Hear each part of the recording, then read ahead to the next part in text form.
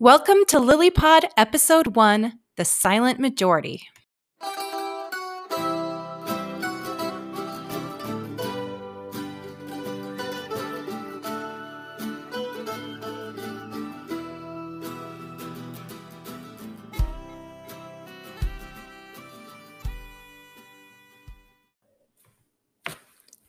Welcome to our first edition of LilyPod.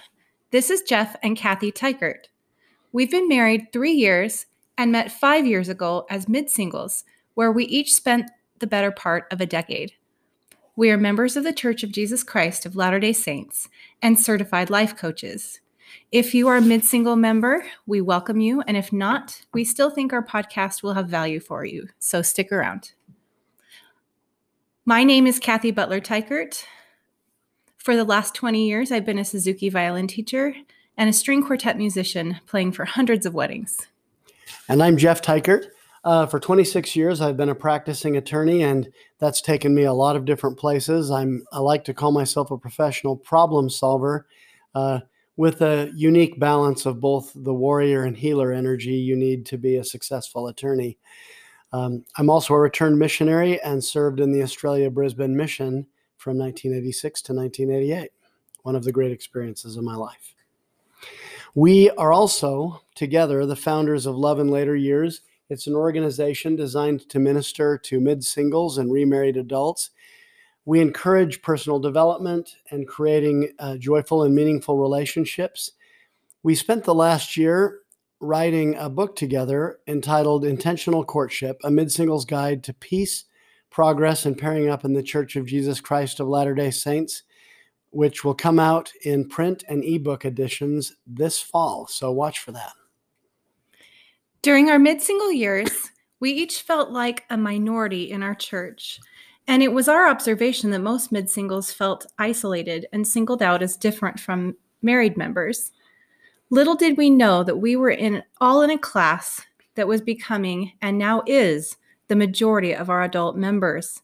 President Ballard and Elder Gong both cited that statistic in their talks at General Conference, April 3rd, 2021, that more than 50% of our adult members are either divorced, widowed, or not yet married. When I was a little kid, 5 years old in kindergarten, the President of the United States was Richard Nixon. And he used to talk about the great silent majority.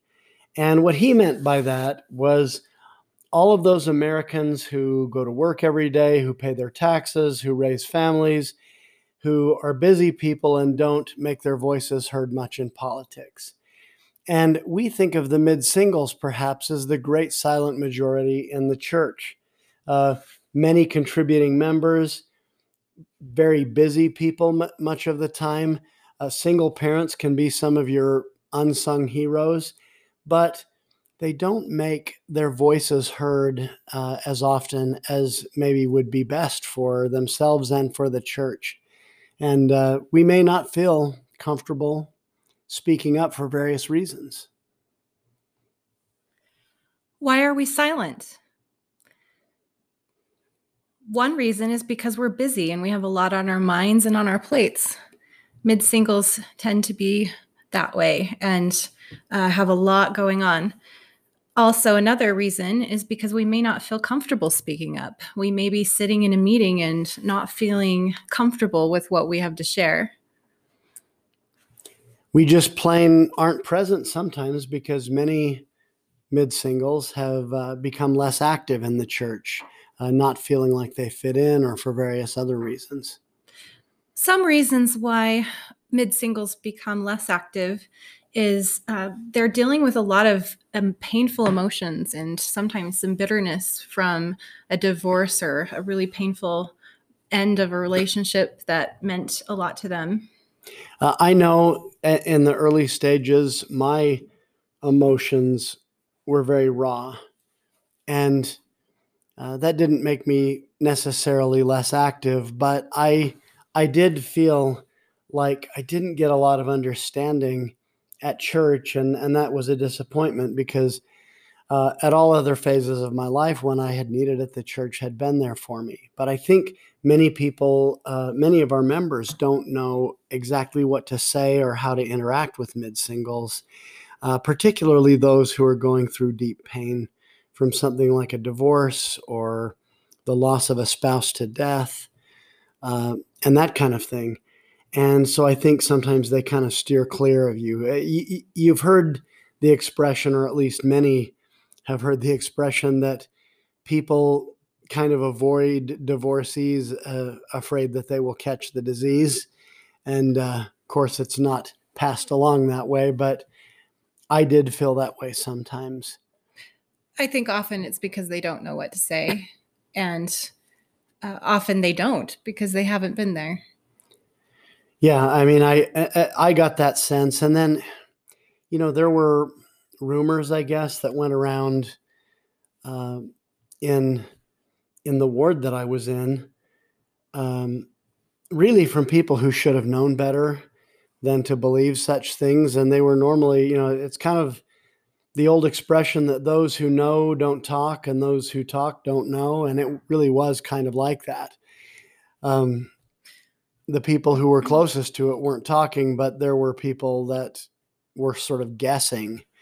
And I've noticed particularly that men can be treated with suspicion when they're getting divorced. Women tend to be treated with compassion, although I've heard other women express this like, well, maybe it's less compassion and more pity. And they don't want to be pitied. And I understand that. I don't want to be pitied either. But I think we tend to really elevate the woman, and at least in our sympathy and in our pity. And we tend to treat our men who are divorced with suspicion. And I've learned we really don't need to do that. It's not our place to judge who's at fault in a divorce, if the people are in our family or in our ward. It's our responsibility really to just love both people through it and to have genuine compassion, regardless of who people think was at fault or what, there's always two sides of the story, but it isn't even our responsibility to try to flesh all that out. That's really between the couple. So that's something important for us to remember when we think about it. We don't like, at least I don't like, being talked about in bishopric meeting. And I have felt at times like, I've been in a Sunday school presidency since I was divorced. Before I was divorced, I was in a young men's presidency, and through many other callings as well, have had reason to attend ward council. And, you'll sometimes hear people talked about who are getting church welfare and people making editorial comments about how they made bad financial decisions and put themselves in this place and things like that. And I'm not comfortable with that, but I think some people actually drift away from the church because they don't want to be talked about in bishopric meeting or out in the foyer in whispered tones and things like that. And I think generally people mean well and they're trying to help, but it can be very awkward. Right. We can sometimes try to help in the church by being a little paternalistic or questioning each other's judgment and think that, well, we're just giving good counsel. And we have to be really careful not to be condescending or think that because we have the gospel truth that we know the answer to every complicated human problem. Right. Another issue with members who've become less active as mid-singles is the transition to celibacy from marriage. For those who are divorced or widowed, may not feel worth it. It's harder than anyone can imagine unless they've been through it themselves.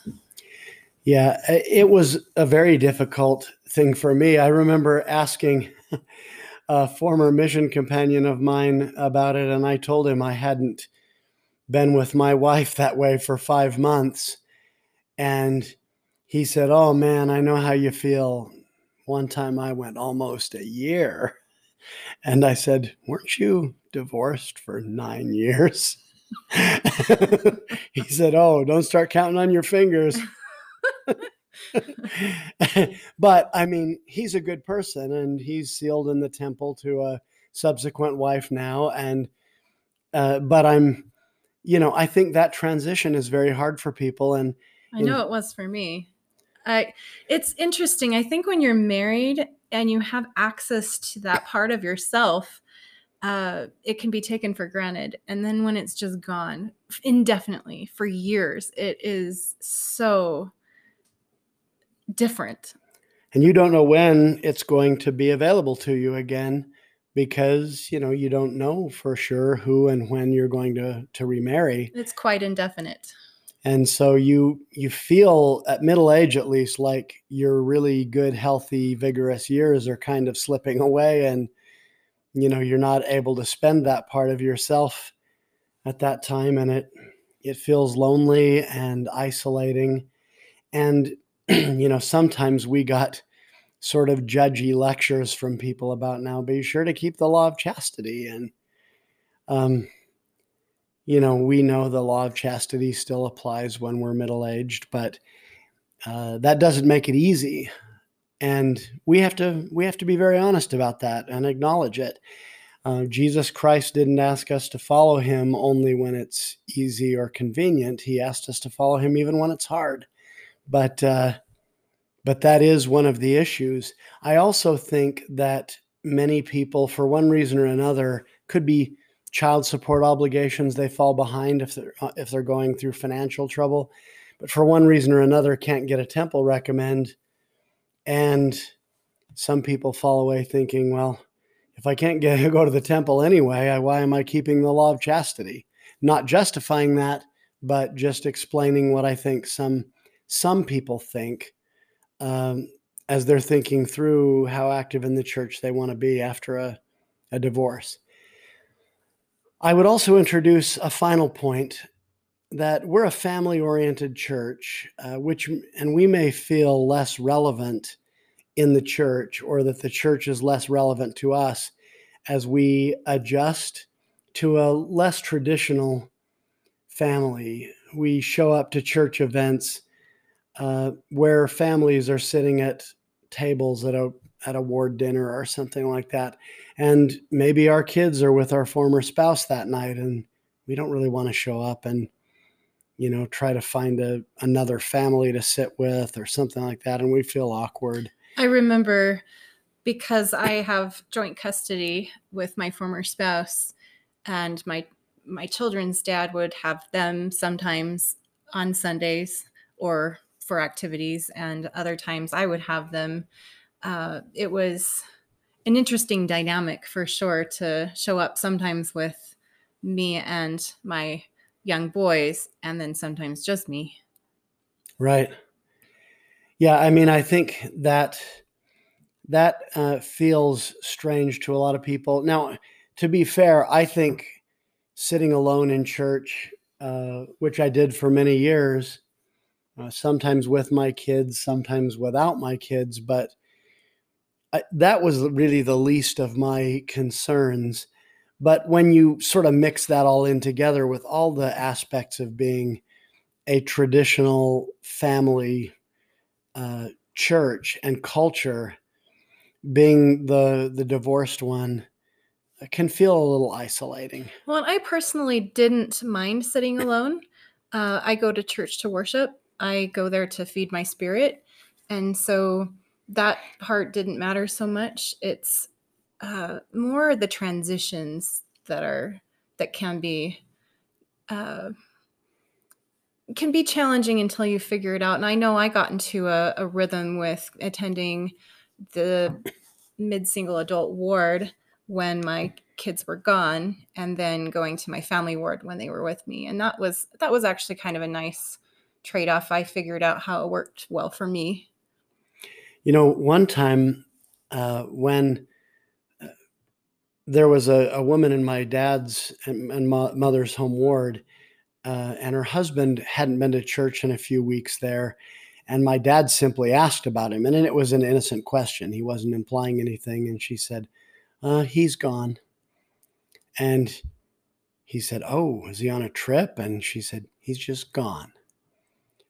And my dad kind of felt like he had stepped in it. And this is one of the things that, makes it a little awkward at times to be in a traditional family church. When you're going through something like that, people do feel uncomfortable and like maybe they've made a mistake around you or something like that. And oddly enough, I mean, I ended up dating this woman that my dad made that mistake with. And, she never took it personally or anything like that. Although I think he worried about that until I was able to reassure him that she didn't. So interesting time of life. Definitely. We have so much compassion for all of these concerns and plenty more that we may not have thought of for this podcast, but we think that it is worth living a covenant life despite all of the challenges associated with it. We came up with 5 good reasons to stay on the covenant path and to start speaking up. 1, there are more mid-singles than we thought, and there are more than there ever has been before, and there are strength in numbers. Right. It's a matter of getting connected. And we've said this before to many of the people who we speak with, that Kathy and I met on Facebook in a group for mid-singles. And that's one way of meeting people. There are a variety, but there are a lot of mid-singles groups, Latter-day Saint mid-singles groups on Facebook.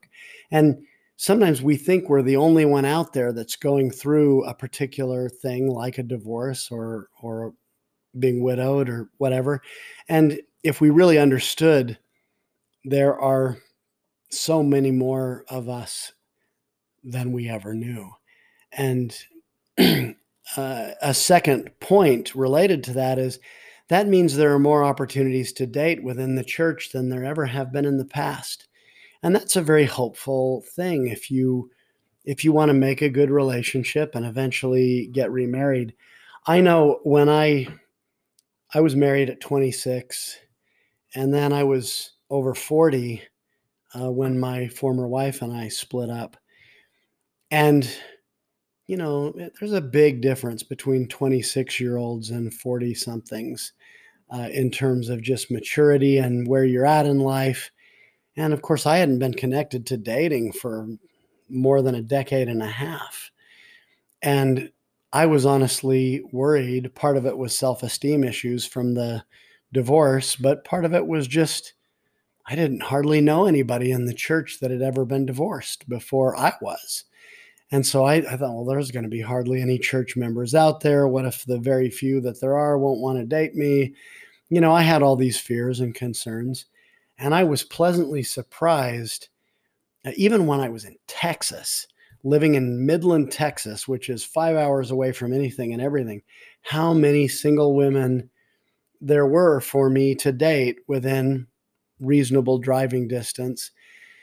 And in Utah, there are, of course, mid-singles everywhere. But wherever you are in the church, there are more opportunities to date within the church than you may realize. And part of that's a matter of getting out there and finding them. But there are plenty of opportunities that way.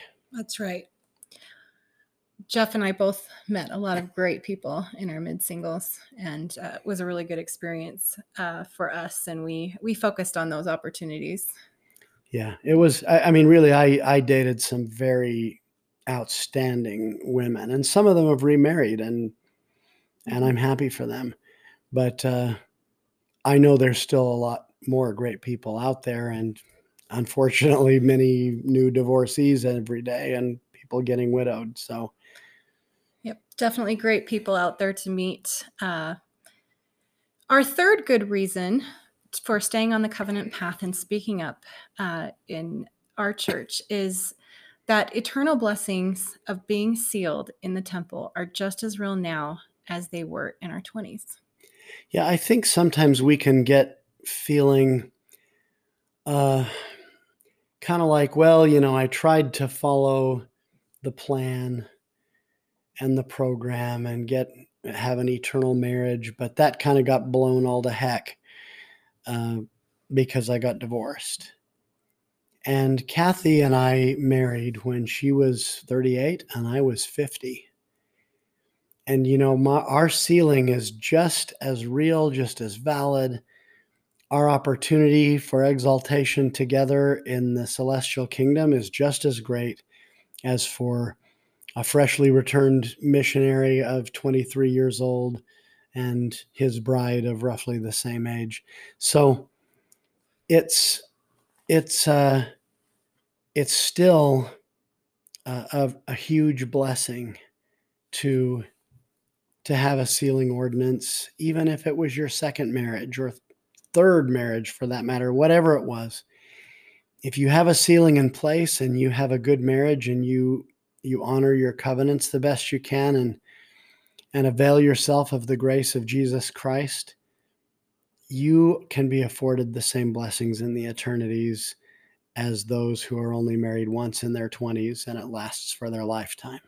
Right. And that is the beauty of finding love in our later years, is that I was just thinking, in the grand scheme of things, in an eternal perspective, we're young. Right. We're as young as ever. It seems like it took us forever to find each other in this life. It was a long road. At least that's how it felt here. But in the grand scheme of things, it really is all very much the same once we're on that forever path together. Our financial advisor is fond of saying that the best time to plant a tree was 20 years ago, but the second best time is right now.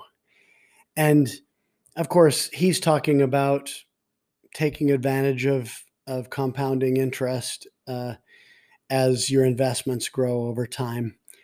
But we can apply the same analogy to our relationships. Yeah, the best time to marry the love of your life might have been 20 years ago, but remember that you are as young today or younger today than you will ever be again in this life. And so, we can't go back to our 20s and start over. We have to start where we are. And you're never going to get any younger than you are today in this life. So that's an important thing to remember, that if you want to build a life with someone and have time to really enjoy that, staying active in the church, building a covenant relationship, and having that sealed in the temple is still an enormous blessing. And having said that, we want to add that there is power and strength in our covenants to withstand the turmoil of the last days. Standing in holy places gives us support when we're without a spouse, or maybe when we're without a priesthood holder in the home to give blessings and things like that. And I point to our initiatory ordinances and our endowments. There are certain protections given to us. We're cleansed and we're blessed and we're protected. And we are given the gifts that we need to live in turbulent times. I think about, in the apocalypse of Nephi in the Book of Mormon, Nephi talks about how the numbers of the Lord's people in the last days were few because of the wickedness of the great and abominable church. But it says that the people of God were armed with righteousness and with the power of God in great glory. And I think that's an enormous promise to those who have been endowed in the temples and given those special blessings and protections. And particularly for mid-singles who are without a partner in this life, it's a really good time to develop a relationship with God and allowing Him to really support you in life. When you don't have anyone else to rely on, it's a really great comfort and support and strength to have Him there. One of the things that attracted me to Kathy is that she was very much on a journey of personal development and gaining greater insight, getting to know herself better, getting to know God better. And you know, she still has her issues just like I do, just like all of us, but she was definitely on a journey to figuring things out and experiencing life more fully as well. And if she hadn't been that kind of person, I probably wouldn't have been interested. And I know she would feel the same way in reverse. So I think another reason to stay on the covenant path and to be engaged in an intentional journey like that is you're going to attract someone else who is like that, uh, someone else who is on that kind of a journey, and you have a chance for a more meaningful life because of who you're paired with. Right. Last but not least, our fifth good reason to stay on the covenant path and start speaking up is that we can give our much needed perspective and compassion as people who have experienced loss and grief. And we can do this in ways that no one else can. Right. And we mentioned bishopric meetings. Sometimes, you might, somebody's going through a hard time, they've lost a job or something like that, and they need church welfare. And then somebody in the group almost inevitably says, yeah, they were making kind of bad financial decisions. Look at the snowmobiles parked out by their garage, or, and there can be some judging and some finger pointing and things like that. Or maybe even more specifically, there might have been, some comments made about a divorce happening. And if that's something you've been through before, and you're in that meeting or you're present and you can offer your perspective, it's going to shift things. Right. I mean, whoever people are judging to be right or wrong, you can always speak up and say, we know that nobody's perfect and that people make mistakes, but it's really our role to comfort and sustain each other in difficult times, and just encourage your fellow saints to be more compassionate, to be more understanding. I felt at times, as I'm sure many of you listening have, that during the most difficult and painful experience of my life, that I was being forced to defend myself. And, people giving me advice of things I'd already tried 100 or 1,000 times. People, really wanting to know things and pressing me to, well, what about this or what about that? And I just can't even explain. I didn't have the emotional energy to deal with those kinds of questions. And I have actually known mid-singles who are active in the church now, but who fell away for a time just because they were worn out with answering the questions and trying to, have people, satisfy people that they did the best they could. And for me, something I thought of as we've been talking is this compassion that people can have if they've experienced a similar loss, is that the best comfort and counsel that I ever got was usually from someone who'd been through a divorce before, someone who went out of their way to speak up in my behalf and for my benefit, to let me know that things would be okay. Now, I couldn't believe them at the time, but just having them say it and having me be able to keep going back to that when it hurts so much was really helpful. Jesus learned to minister to us by his suffering and to have compassion for us because of what he went through. And because of what we went through, we also can minister to others out of the wellspring of our own pain and grief. And because we share that fellowship with Jesus, although on a much smaller scale, we can learn a little more about how to see people as he sees them and love them as he loves them. So our church and our community needs your voice. You are a great silent majority, and it is time not to be silent anymore. Please allow your voices to be heard in blessing and building the kingdom of God by participating more fully. Any time is the right time for more love in your life. Thanks for listening to Love in Later Years.